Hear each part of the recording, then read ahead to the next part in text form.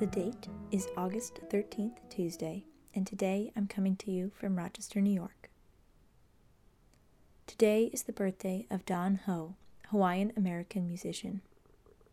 Don was born in Hawaii and joined the United States Air Force in 1954 at age 23, just a few years after marrying his high school sweetheart.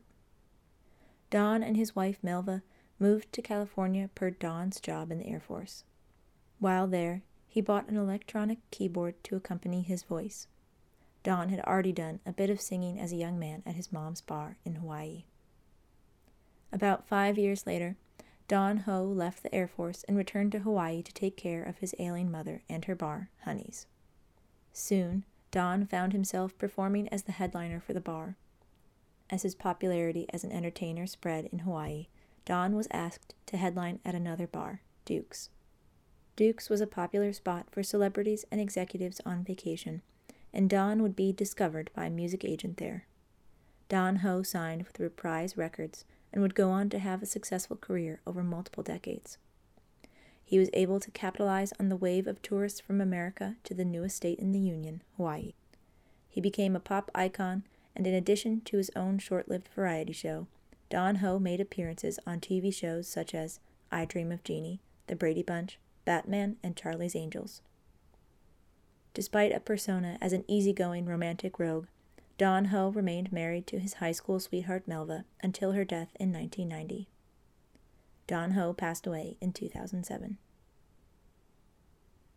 And today is the birthday of Annie Oakley, American sharpshooter. Born on the plains of America in 1860, Annie had a hard life.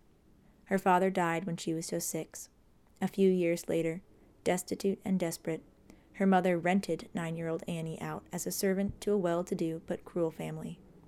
The arrangement lasted a grueling 2 years. When Annie returned home, she began to trap and hunt. At first, it was simply a means of survival. Her hunting put food on the table.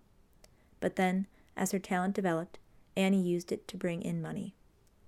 She would sell whatever the family couldn't eat to other townspeople and local shops, and then found a vendor who would sell her catches to hotels and restaurants in the larger towns and cities of Ohio.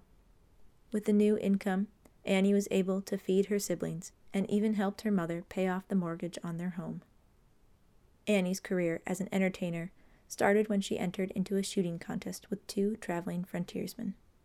Frank Butler placed a bet that he could shoot better than any local marksman. A resident hotelier took him up on the bet and presented 5-foot, 15-year-old Annie Oakley as his competition.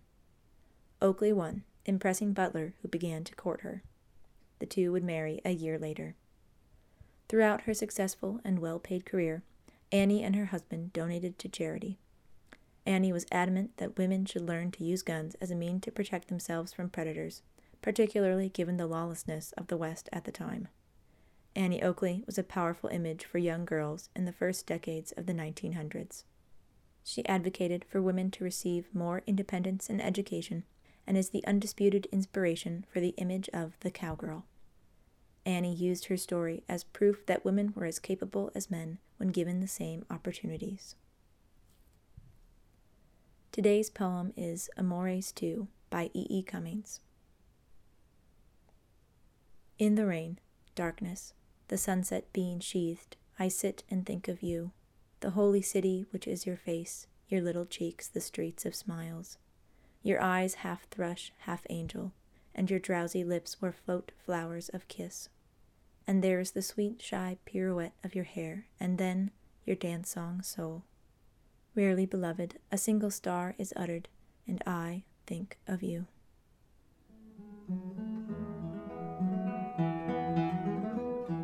Thank you for listening.